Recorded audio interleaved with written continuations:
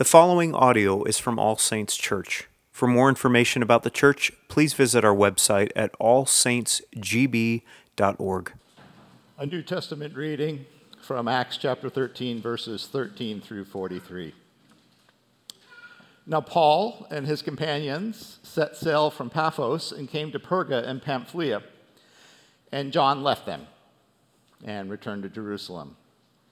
But they went on from Perga and came to Antioch in Pisidia, and on the Sabbath day they went into the synagogue and sat down. After the reading from the law and the prophets, the rulers of the synagogue sent a message to them saying, "Brothers, if you have any word of encouragement for the people, say it."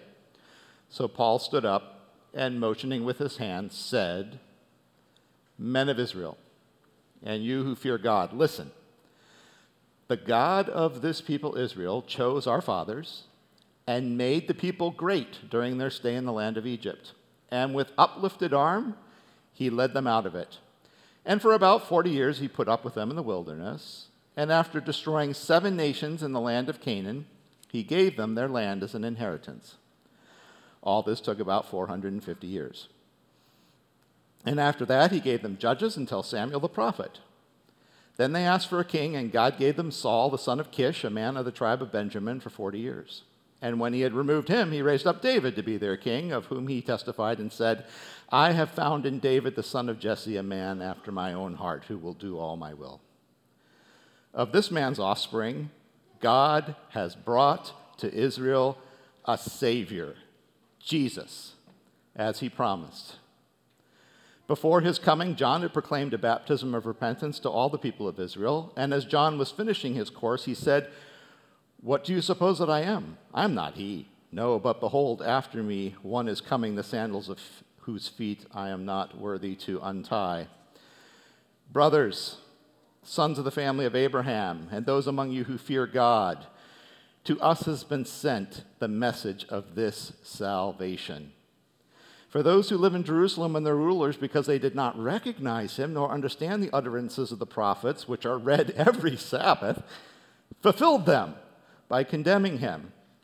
And though they found in him no guilt worthy of death, they asked Pilate to have him executed. And when they had carried out all that was written of him, they took him down from the tree and laid him in a tomb. But God raised him from the dead. And for many days he appeared to those who had come up with him from Galilee to Jerusalem, who are now his witnesses to the people. And we bring you the good news that what God promised to the fathers, this he has fulfilled to us, their children, by raising Jesus, as also it is written in the 2nd Psalm, 'You are my son, today I have begotten you.' And as for the fact that he raised him from the dead, no more to return to corruption, he has spoken in this way, 'I will give you the holy and sure blessings of David.' Therefore he also says in another psalm, 'You will not let your Holy One see corruption.' For David, after he had served the purpose of God in his own generation, fell asleep and was laid with his fathers and saw corruption. But he whom God raised up did not see corruption. Let it be known to you, therefore, brothers, that through this man forgiveness of sins is proclaimed to you, and by him everyone who believes is freed from everything from which you could not be freed by the law of Moses. Beware, therefore, lest what is said in the prophets should come about. Look, you scoffers, be astounded and perish, for I am doing a work in your days, a work that you would not believe, even if one tells it to you."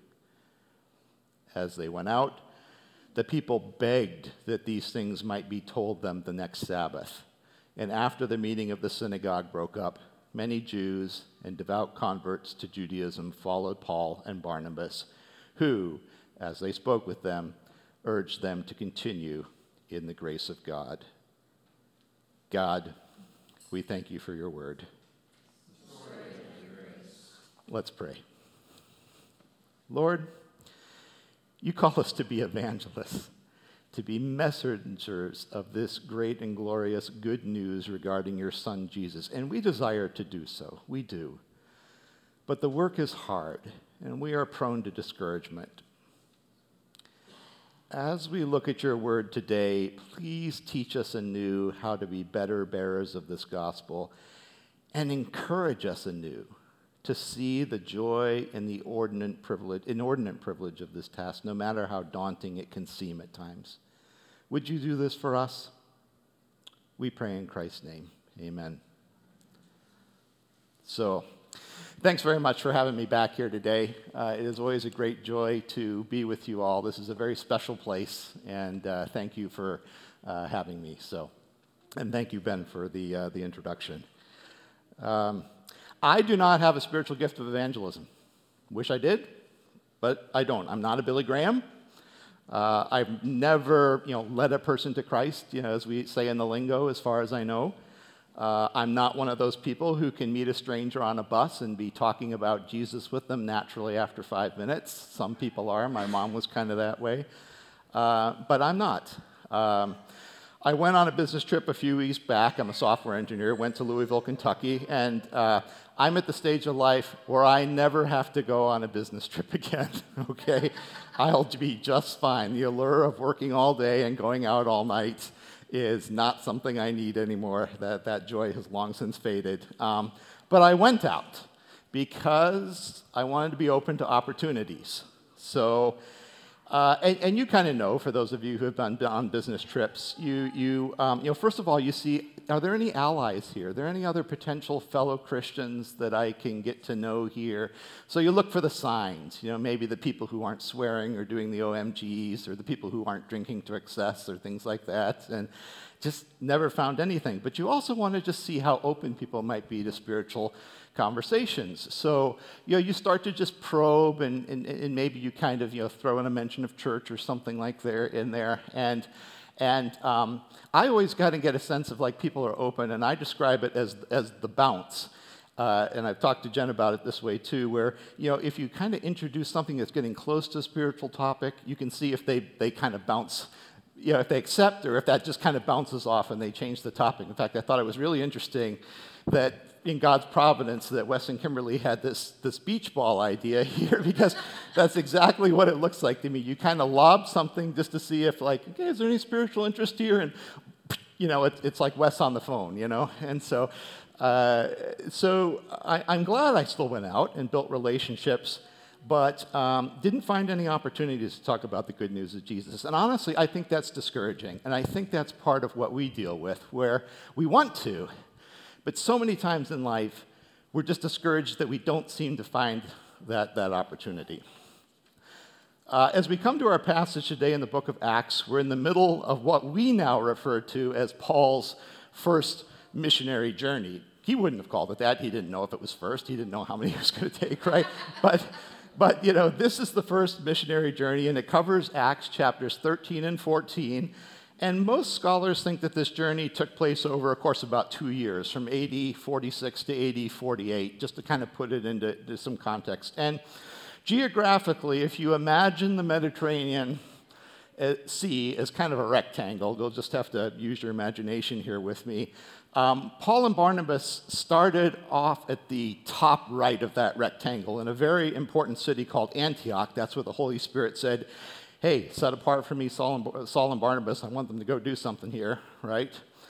And last week, if you were here, I believe that you heard about their activities on the island of Cyprus, which, again, if you imagine this rectangle, Cyprus is off in the top right. It's kind of the island closest to Antioch, so it kind of makes sense that they went there first. And in today's passage, we find Paul and Barnabas and their companions sailing north from this island, Cyprus, to what is now modern-day Turkey. So that's where we are in time, and that's where we are in space in terms of this missionary journey. Now, I've studied the book of Acts several times in my life, and for me, it's a book that honestly yields very conflicting feelings. And here's what I mean by that. Is someone interested in history? Is someone interested in geography? Is somebody interested in theology? It's tops. It's one of my favorite books. Luke is perhaps one of my favorite authors in the Bible. But I always leave with this sense of unease as I measure my life's evangelistic accomplishments against the evangelistic accomplishments of what we see the people on these missionary journeys doing. And my life can feel lacking, like, what's going on? They had such success in carrying the message of Jesus.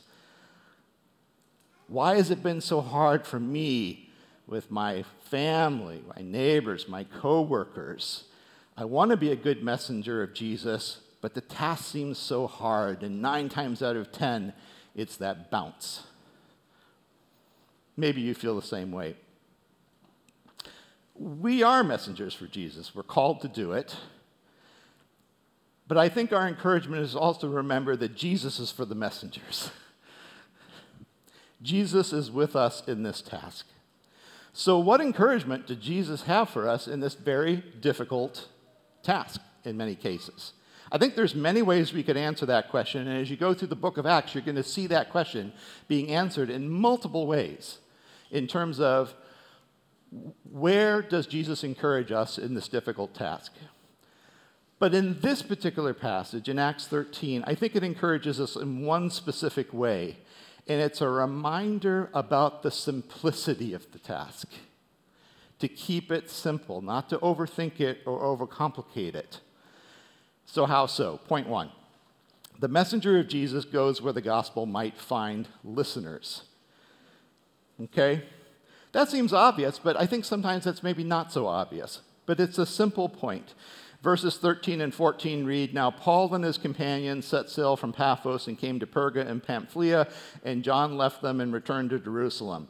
But they went on from Perga and came to Antioch and Pisidia, and on the Sabbath day they went into the synagogue and sat down." Now, for a history and geography geek, like I've already mentioned, these are passages that really float my boat. You know, most times we read these and we go, name. For me, these are great, right? Because what comes through here is that they're trying to keep things simple. They're trying to get the biggest bang for the evangelistic buck that they can get, so to speak. They leave Paphos on Cyprus, and remember, Paphos was the capital of the Roman province of Cyprus, and as such, it was a city of influence. That's probably why they went there. And sure enough, it paid off because they got to meet Sergius Paulus, who was the proconsul of that province, or the guy who led that province, and he responded favorably to the gospel. And now they sail to Perga, which makes sense because it's a port city. That's where you'd go if you were sailing north. And they skip Perga, and they don't evangelize there, but they go to Pisidian Antioch. But going to Pisidian Antioch makes a lot of sense. It was the most important city in the southern part of the Roman province of Galatia. It had a sizable Jewish population. It had a synagogue where Paul had a good chance of being invited to speak. There's even some speculation in the historical record that Sergius Paulus may have encouraged Paul to go there because we know that he had family connections to Pisidian Antioch.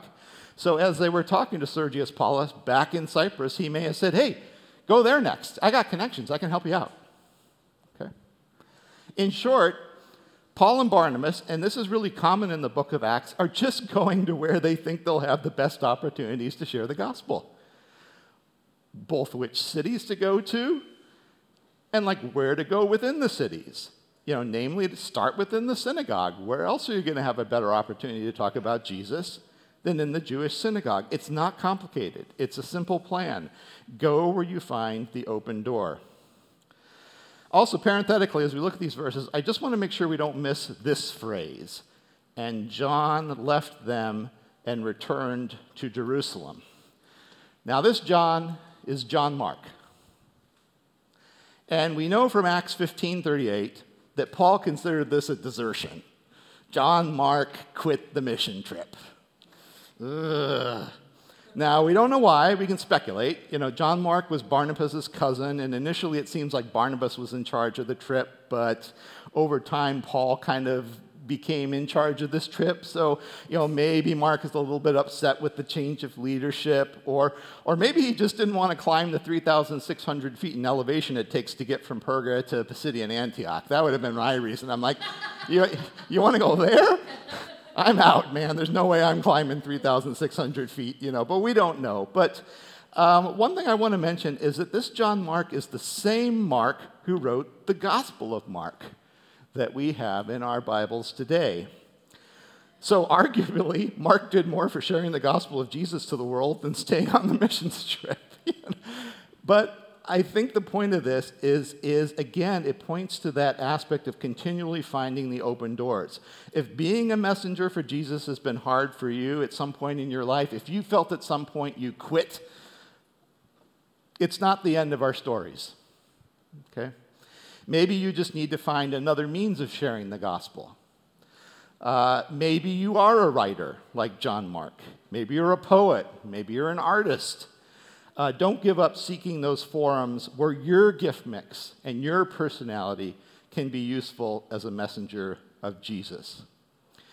So the messenger of Jesus goes where the gospel might find listeners, but that also applies to the venues that we seek too. And I'll give a couple of illustrations.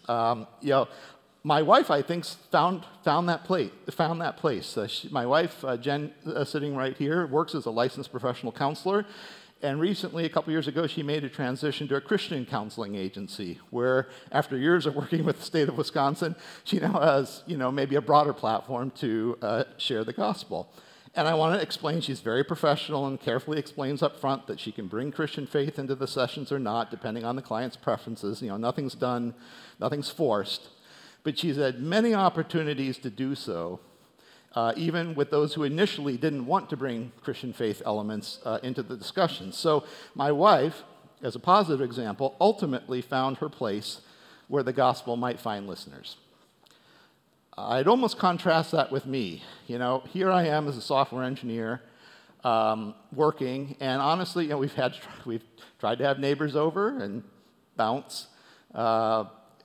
I've been there 18 years for my company, and honestly, everybody I work with is upper middle class professional, and I probably had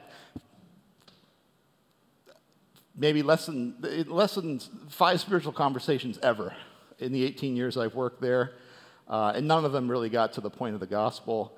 Family, tried with family, not much of a hearing there, and I have to be careful how I say this, because I'm always open to opportunities, but I've almost reached the point where I've said, my neighbors, my workplace, my family, that's not the place where the open door is right now.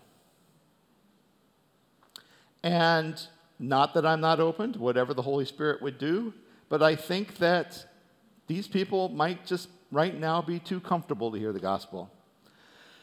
And that's okay.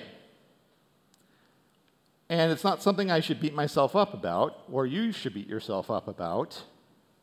But it does maybe cause us to ask that question then, okay, if the gospel goes where it has the hearing, where's the hearing? Where do I go where the gospel has a hearing? One of the verses that God's been laying on my heart, which is kind of related recently, is the parable of the wedding feast in Matthew 22. Then he said to his servants, "The wedding feast is ready, but those invited were not worthy. Go therefore to the main roads and invite to the wedding feast as many as you find." And those servants went out into the roads and gathered all whom they found, both bad and good, so the wedding hall was filled with guests.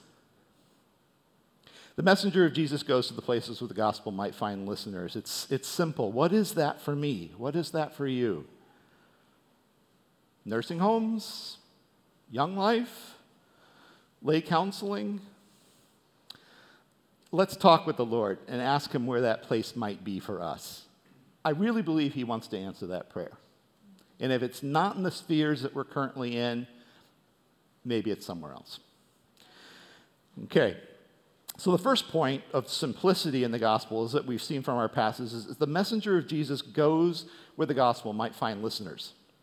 The second point that we see in the passage, I believe, is that Jesus wants us to start by finding commonality with our listeners. Start by finding commonality with our listeners. Now, this record of Paul's sermon here in this chapter 13 is actually the longest sermon of Paul preached in a synagogue that we have recorded in the Bible. And if I went through Paul's sermon verse by verse, we would literally be here till like 3 o'clock in the afternoon, which I know you don't want, and I probably don't want either. So I always tell Chad, Chad, ideally, I think I'm kind of a structured guy who likes to preach about 11 verses. And so I get 31 in this passage here. So, but that's okay. But all that is to say is we're going to have to make some abbreviations here to get through this. And I just want to take some key observations to show how Paul is building on points of commonality with his listeners to provide an opportunity to introduce the gospel. Oh, another way to put that is that Paul is working to get around to Jesus in the most natural, normal way he can. Let's take a look at that. First, he's using a natural opportunity. Verse 16 says, "Brothers, if you have any word of encouragement for the people, say it." Now, that may be kind of a little weird, like they're just going to invite this random person up to speak. But understand, Paul was a trained rabbi. Paul probably dressed like a rabbi, people think. And it was customary for visiting rabbis to speak in synagogue. That was completely normal. And the synagogue leaders had probably arranged with Paul ahead of time to be the guest speaker. "Oh, you're visiting Pisidia Antioch. Yeah, who did you train under?" "Oh, I trained under Gamaliel." "Oh, Gamaliel, yeah, I've heard of him, yeah. Hey, you want to be our speaker this Sabbath?" "Sure, love to," Normal, natural opportunity. Second, the speech is in a normal Greek form. You don't need to know these words, but Paul goes through the exordium, the narration, the propositio, the probatio, on to the peroration. If you were a person listening to this sermon in that time, it would have been right down the line. It's like normal. It's kind of like what I'm trying to do today. Intro, 3 main points, conclusion, done. Perfectly normal. Nothing to get worked up about. It's a natural form, right? Third, Paul's using normal Hebrew expository forms. For example, and you don't have to remember this, Paul's using a technique called gezerah shwa, which in texts are chosen and put together because they share a common word. Again, in verses 34 and 35, he pulls 2 verses together because they both mention the word holy. So again, he's just doing what everybody would expect, okay? It's normal. Fourth, the sermon starts by building points of commonality with their worldview. Note that in verses 17 through 23, the subject of each of these sentences is God, okay? God is the actor. God did this. God did that. God drives redemptive history. God chose the patriarchs. Verse 17, he grew Israel numerically in Egypt. Verse 17, he rescued them from Egypt. He cared for them in the desert. Verse 18, he gave them land. Verse 19, he gave them kings. First Saul and then David, and then a promise to David that his offspring would rule forever. The messianic hope. So he's building on a shared understanding. He's building on what they would believe to be true, that there is a creator God who providentially drives redemptive history and has promised a Messiah, has promised somebody who will sit on David's throne. Isn't that all a great setup in building commonality to get to who that person might be? I think so. And interestingly, I believe that you guys are not going too much farther in the book of Acts, but it's fascinating to see how Paul does this building of points of commonality when sharing the gospel with all different types of groups. In Acts 14, which I believe you will get to in a couple weeks, he does it with a pagan audience, okay? They come into town, they heal a crippled person, and people think that Paul and Barnabas are Zeus and Hermes, and he has to say, "No, we're just men." But he builds on the commonality that they have about some sort of a living master God. And in Acts 17, with that famous speech on Mars Hill in Athens, when he's engaging with the Epicurean and Stoic philosophers, he starts with the idea of, he actually quotes some of the common writings of the Greeks in that age to build those points of commonality. So Paul is always trying to start with the gospel, first by building these points of commonality with the audience. Okay? But after building these points of commonality, well, you do eventually have to get to the topic of Jesus, right? So we see he does a couple of things here. First, Paul is very good in terms of just learning how to handle the common objections people may have had about Jesus, the Messiah. How do we know he's the Messiah? Well, John the Baptist prepared the way. Remember in the Old Testament, it talks about somebody coming to prepare the way? Well, if he's the Messiah, then why did the Jewish leaders reject him? Well, because they didn't understand the texts that are read every Sabbath. And they actually were fulfilling these scriptures themselves by this rejection. Well, if he's the Messiah, why did the Romans put him to death? Well, it was a sham trial. He had no guilt worthy of death. So we see that Paul has learned to handle the common objections, and we also see that he knows what sources are going to work well when he makes his arguments for Jesus. For instance, he pulled in Psalm 16, which was our Old Testament passage today, that talks about where David writes, "For you will not abandon my soul to Sheol, or let your Holy One see corruption." Well, David wrote that, but David decayed, so he can't be talking about himself. Who's he talking about? Jesus, right? The point in all this, it seems to me, is Paul just works to bring the gospel into the normal, natural flow of everyday communication, what people would expect. A couple of examples of this, maybe how this might work in our own life. Every day we have these exchanges with people. "Hi, how are you?" The other person says back, "Fine, how are you?" "Fine." Semantically in our culture, it's just a way of saying, "I acknowledge you." It's a bid for additional conversation, right? It's just the way we do it. Now, when someone asks Dave Ramsey, "How are you doing?" he says, "Better than I deserve," right? So what he's done is he's found kind of one of these natural points of, the semantic things that we do every day, and he's found an opportunity to make another bid. That's a bid. When you say "better than I deserve," that's a bid for somebody to say, "What do you mean by that? What do you mean better than I deserve?" "Oh, well, let me tell you," right? Okay? Or when I checked my bag in Louisville on the way back from my business trip, the check-in agent didn't say, "Have a good day." He said, "Have a blessed day." That's a bid, Again, that's an opportunity for me to say, wonder what he means by that. And I didn't because I was, running late, but I said, "And you have a blessed day too." So I think that's our code word for, okay, we know where we're coming from, right? So, but good for him. And I think it just points to the fact that,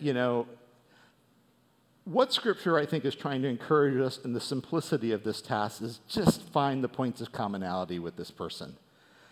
Where does our worldview overlap? Today, do you meet with people who have a sense that the world is fallen and broken? Guess what? That aligns pretty well with my worldview too. How can we build upon that? Or are we meeting with a really scientific person who believes that the world is very ordered and whatnot? Well, my worldview says that God is a God of order and not of chaos too. Finding those points of commonality that can be used as a bridge to a conversation about Jesus. So, simplicity point 1, the messenger of Jesus goes where the gospel might find listeners. Simplicity point 2, the messenger of Jesus finds commonality with his or her listeners. Now, simplicity point 3, the messenger of Jesus calls for a response to the gospel from his or her listeners. So we're now jumping all the way to verse 38 in the text. See? Told you. We're just going to skip right over that middle part. Okay? Now we know that the gospel is not complicated, right? We know that, right? God created me. I'm separated from God because of sin. Without any intervention, this separation would continue after death in hell. I can't solve this problem on my own. I can't be forgiven by my own good works or good behavior. God himself has to take that initiative. He did so by sending his son Jesus to take the penalty for sin in my place, and this was accomplished through his death and validated through his resurrection. And we have to appropriate that substitutionary atonement by believing in Christ. It's not automatically applied. We have to believe. Okay, so not that complicated, right? 2 or 3 sentences to explain it. What's interesting to me in verses 38 to 39 is I think Paul got that. Because if you look at those 2 verses, just see how much of the gospel Paul packs in 38 and 39. Here, let's read it through together here. So, let it be known to you, therefore, brothers, that through this man, Okay, there's the agency, right? Jesus is the one through whom salvation is initiated. It's not me. Through this man, forgiveness of sins is proclaimed to you. Oh, we're sinners. We need some mechanism that forgives that sin to be put back in the right position with God. Verse 39, and by him, okay, again, Jesus, again, grounds his salvation. Everyone who believes, again, there's that need for personal appropriation. This is a message that I must do by personally placing my faith in Jesus. It's not automatically applied. Is freed from everything from which you could not be freed by the law of Moses. Okay. That means that it's not something I can do. My works can't do it. I can't just follow the laws of Moses and get that freedom from sin. Something else has to happen. That's the gospel. But interestingly, Paul doesn't just throw out information. He calls for a personal response. And note in verse 38, the nouns change. He's been talking about God and David and all these sort of things. And in verse 38, the nouns change to you. Let it be known to you. We proclaim to you. That's a call. That's a personal call to do something about the gospel information. And there's also a negative warning in there too in verse 41. Don't be like those in the day of Habakkuk, okay, because verse 41 is a quotation from the prophet Habakkuk. Look, you scoffers, be astounded and perish, for I am doing a work in your days, a work that you will not believe, even if one tells it to you. Now, what's the connection? Well, okay, here's the connection. Habakkuk had warned the people of his day that God was going to do a mighty wonder, namely to use the Babylonian Empire to come and destroy Judah as punishment and take its people captive. But the people of that day scoffed at Habakkuk's message. Nah, that ain't going to happen. God wouldn't do that to us. Not going to happen, right? Paul is saying God has done another mighty wonder. He has raised up Jesus to be the Savior, the forgiver of sins, the one freeing us from the penalty of sin. Don't scoff at this wonder. Accept it. Now, I'll tell you, I think that we live in I guess I'll call it a live and let live culture, where it is really hard for us to call somebody to do something. It's really hard for us to make a call, like, you should do this, right? Or consider this. We struggle to find the appropriate words. Once heard a story about somebody in a PhD program. Their advisor was dying, I think, of AIDS. And this person was trying to figure out, how do I just make a gospel call to my advisor here? What do I do? What do I say? How do I do this? And finally, the only words that came out were, at one of the meetings, when he was in one of the advising meetings, he simply just said, come to Christ. Sometimes maybe it just should be that simple if we don't know what to say. Come to Christ. And if that's too much of a stretch, and yeah, for me, that's probably way too much of a stretch with most people in my life to say come to Christ, we can at least learn to call them to something. Hey, come to church. That's a call. Hey, you mentioned that you're struggling with XYZ. I've got a book on that topic. Would you, could I give it to you? Would you mind reading it? That's a call. Boy, that sounds like something hard you're going through in your life. Hey, can we get together over coffee to talk about this more? That's a call. Surely, as messengers of Jesus, we can learn to call people to something rather than just letting that information hang out there. Whatever makes sense in the context, whatever level seems appropriate. So, in summary, each of us is called to be an evangelist, a good news messenger for Jesus. But we struggle with that, and I think the point of this passage, or one of the things that God is trying to encourage us in this passage, is the simplicity of what he's actually asking us to do. Go where the gospel might find listeners, find commonality with those listeners, call for some sort of response from those listeners. And the other thing I'll end with is this, and I don't know if you've noticed this in the book of Acts as you have gone through the various chapters, but there's this beautiful and wonderful interplay between God's direction and human decisions. Sometimes humans decide where to go. Sometimes God clearly directs where they're supposed to go. So, for example, in chapter 8, when the Jerusalem persecution breaks out, if you can remember back to that passage, everybody scatters. Everybody goes in different directions. And Philip decides to go to Samaria and has really fruitful ministry there. But it seems to be like that was his choice. Everybody scattered. Philip said, I'm going to go to Samaria. Great ministry. But just a few verses later, there's an angel of the Lord who comes to Philip and says, go down to the road that runs from Jerusalem to Gaza and meet an Ethiopian eunuch. Very clear God's direction on that. When Barnabas and Paul set out on this first missionary journey, remember, it's because the Holy Spirit says, set apart for me Barnabas and Saul for the work that I've called them. That's God's direction, at least in terms of who the people are supposed to be on the mission trip. But there's no sense in that passage that God said where. He could have, we don't know. But why'd they go to Cyprus first then? Well, it makes the most logical sense. It's the island closest to where they were. Barnabas was from Cyprus, so he knew the place. There were a lot of synagogues, so a lot of opportunity to share the gospel in synagogue services. It just made, from a human point of view, a very logical decision. And, if we were to go on in Acts, there's more stories, too, about, that really interesting one where in Acts 16, for example, where on the second missionary journey, Paul wants to go to Asia. Human decision, makes sense, but the Holy Spirit blocks us. So then Paul says, okay, well, let's go to Bithynia. Human decision. But the Spirit of Jesus blocks that, too. And finally, Paul has a vision of a man of Macedonia, that's in modern-day Greece, saying, come help us. So Paul concludes, okay, I thought I was supposed to go to Asia, I thought I was supposed to go to Bithynia, but nope, I'm supposed to go over to Greece.